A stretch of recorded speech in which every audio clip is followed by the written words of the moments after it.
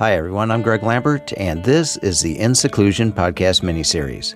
Today's guest is embedded into the justice system in Southern California and has weathered this current storm of a pandemic, an economic crisis, and racial unrest. That experience has taught him how to see it and write it and find ways to come out on the other side ready to change and adapt to the next series of challenges. Well, Cornell, thank you very much for taking the time to talk with me. It's good to catch up with you. Good to be with you, Greg. Cornell Winston is law librarian at the United States Attorney's Office in Southern California. So looking back now at the beginning of the pandemic, how have you had to change the way that you've worked, and how does it affect the library operations at your organization? Well, before I begin, let me say the thoughts that I'm going to share are my own. They are not those of the U.S. Attorney's Office for the Central District of California, where I work, or the Department of Justice. So make sure it's my own. All right. So the question, how things have changed. When we started this time, I thought, number one, it was going to be a very short time. And so our office had been reluctant for individuals to telework for many years. And all of a sudden, in literally a matter of days, we had to switch 600 people from going in the office to working from home. And so we've had to change a whole lot of things, how I just interacted with individuals. I would walk the halls in our office. We have on like 6 floors. I'd walk the halls and sometimes just check in with individuals, or they'd come by the library space. You can't do that now. So I've had a lot more email requests, call-in requests, which has made it kind of difficult because sometimes you're a little proactive in what you do, but you can't do that when you can't see people face to face. So that's really been the big change. And how about for the services there? What have you been doing to support your office and the attorneys that are there? Well, I haven't been in the office since April 1st. So, 2.5 months almost now. We have a large class of spring externs that some of them were housed in the library. And so you would train them there. You would answer their questions. The department has a lot of resources, so you don't have to reinvent the wheel. And so individuals would come asking a question when they're stumped. Since we've been teleworking, that extern class left. There was another summer class. The summer class started earlier this month. And my training has just been totally different, really almost non-existent. I get them passwords. I don't know who they are. I can't communicate. I don't know what they're working on. It's not like they're in the back of the library that I could go, okay, what do you guys need? I'm here to help. Some of the training that people have asked for has been over the phone, one-to-one. Usually I'll have some kind of class monthly, and we haven't been able to do that. And so it's been a learning curve. It really has. I can imagine. Did the program start and end on time, or were they delayed at all? No, they started and ended on time. They weren't delayed.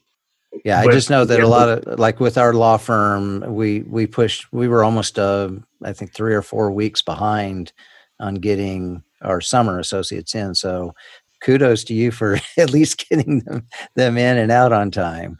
Well, part of our thing that we have to do, unfortunately, to work for our agency, you have to go through an extensive background check. And so part of that is because it's timed. You need to be done. So you're really ready in April to come to the office just to make sure that your background's done. You're not a security risk to come in our space to engage in our network. So what's been some of the biggest challenges that you've had to face over the past couple of months? And then hopefully then you can tell me some of the successes that you've had as well. Well, the changes has just been how you interact with people. Not being able to see them, not being able to talk to them. Our office is in the LA office. There's a Santa Ana branch, Riverside branch. But the LA branch is in two offices. One's in Federal Building, one's in the old courthouse. And so I would shuttle back and forth from the criminal division to the civil division. So you're going back and forth, and not being able to do that, has meant there's some work that possibly could be done that's not being done. The flip side, though, is that a lot of my work is generated because of the number of trials that we do. And since the court has been closed, we haven't had any trials. So some of that, day-to-day immediate work hasn't been there. So that's been difficult to kind of handle a new normal. Is there a time frame that to start the trials back up, or are they still playing it by ear? They're still playing it by ear. There's certain phases that they're going through. Last week, the court entered into phase one of bringing some people back in, and they're hoping by the 22nd they can resume some sort of operations. Right. I shouldn't say all trials haven't stopped because, whether if it's COVID or economic shutdown or whatever, crime still goes on. Yeah. And so individuals are caught. You still have to have them appear at initial appearance, and right. that whole gambit of things that has to be done. But things like jury trials have still not resumed.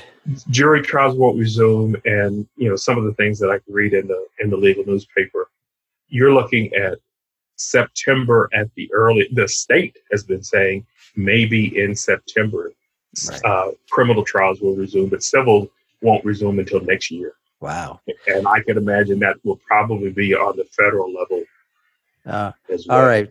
Turn this around for us. What's been some of the things that you feel like you've done very well the last couple of months? Well, the other hat that I wear is I'm the supervisor of the Record Center. Okay. And we have tried for a long time. I'm not going to say years, but I'll just say a long time to get a procedures manual done. And so for these last 2 months, we've worked on our procedures manual. And you don't realize how extensive an operation it is until you actually sit down and walk through step by step by step. And I'll admit, I'm trying to do a little forward thinking because the two members of the Record Center staff, they are, both of them have said they're at retirement age. Right. And one individual said, if there's a buyout, I'm out. Did you say, me too? Me too. And I said, if you go out, the last time something happened, we were given 2 weeks. And those individuals who were leaving, they checked out. Right. You could barely ask them their name and get a coherent answer. Right. And so I said, you know what, let me get this manual done so I can get a little institutional memory on paper. That's great. See how it's done, because I don't do the day-to-day. So I don't know the shortcuts. So, that's been one success. We've got that manual done. Okay. The other thing, though, as a solo, I'll go back to failures. My scary part is I haven't done open mail for 2 months. I know. It's horrible to think about. My CFO joked to me. He said he could build one heck of a package fort with all the books that are on the desk. So. Yeah. Yeah. I'm with you. Well, let's talk about long term here. So, as we get beyond the immediate issues, and not necessarily beyond, but where we need to take action more than what we're able to right now. So we have really three major things going on at the moment. We have the pandemic with its issues of closing and now hopefully reopening workplaces. We have the economic issues and unemployment that are related to that. And just when you thought, murder hornets were the worst things, the ugly issue of racism, police brutality raises its head again. So we've got a lot of things going on. As we get back to work and as you start getting back into the groove of things, what do you see as some of the long-term changes of the services that you're providing? Well, one thing I know is that, like I said earlier, our office was really reluctant to let people telework. And because you had to do it, there are many individuals who have communicated in these last 2 months that they ain't coming back. Yes. There's some that work in our office, that especially the downtown office. So they may have to take a train ride that's an hour and a half to 2 hours. And, you think 4 hours of your day is spent commuting to come to a job that for the last 2 months you have done at home. Yeah. And you haven't missed a beat. I mean, that's been the drum of the office. We've functioned, we've done well. And I could see, number one, people are coming back, which means for the library, I'm going to have to make sure I service them remotely. I communicate better than what we have. I was thinking about some things to do, like with our summer externs that are here. Maybe I may have to do a video of what the library has to offer. My tutorial that takes me 10, 15 minutes, this one may have to be video and to kind of walk them through of some of the things that are there.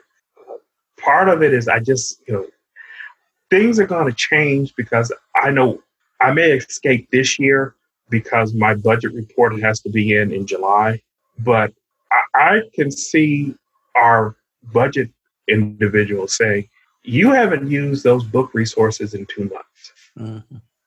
Why are we going to keep them? You've used them and you've used it. There's some things that we have electronically that we keep the book. And I can see someone saying, why are we doing that? Yeah. Why are we doing that? Budgetary pressure says don't do that. So those may be at least a few changes that I can see coming. The other thing I think is the spill-off of we'll see how the court changes operations. Yeah. And because a lot of my work is spilled off from there. All right. Well, Cornell, I appreciate you taking some time to talk with me. Are you holding up okay with it all? Holding up okay. The benefit of being gray, I'll call it my COVID beard, since I don't have to go anywhere, I don't have to shave. There you go. Is that this isn't the first economic downturn. This isn't the first civil unrest gone through. It is. I kind of laughed with my youngest, my daughter. She's 24. She's fired up, gung ho, and can't believe it. And I'm like, oh, baby girl, you, if you only knew. So, when you see it, you learn how to write it. You know that we won't always have COVID. We won't always be in an economic downturn. And hopefully we won't have to go through the protests for civil justice and dealing with police brutality. I think for me, at least, that's been the most disheartening time these last couple of weeks to see that. But the benefits of a memory is that this too shall pass, and hopefully it will be better. I hope so too. All right, my friend. Well, thank you very much for taking the time to talk with me. It's great. Thank you to be with you, Greg. Thanks again to Cornell Winston for joining me. Remember, we may all be in seclusion, but we're in this together. If you have any questions or suggestions, you can reach out to me on Twitter at @Glambert. In Seclusion is produced by Janice Anderson, and the music is by Jerry David DeSica. I'll see you tomorrow.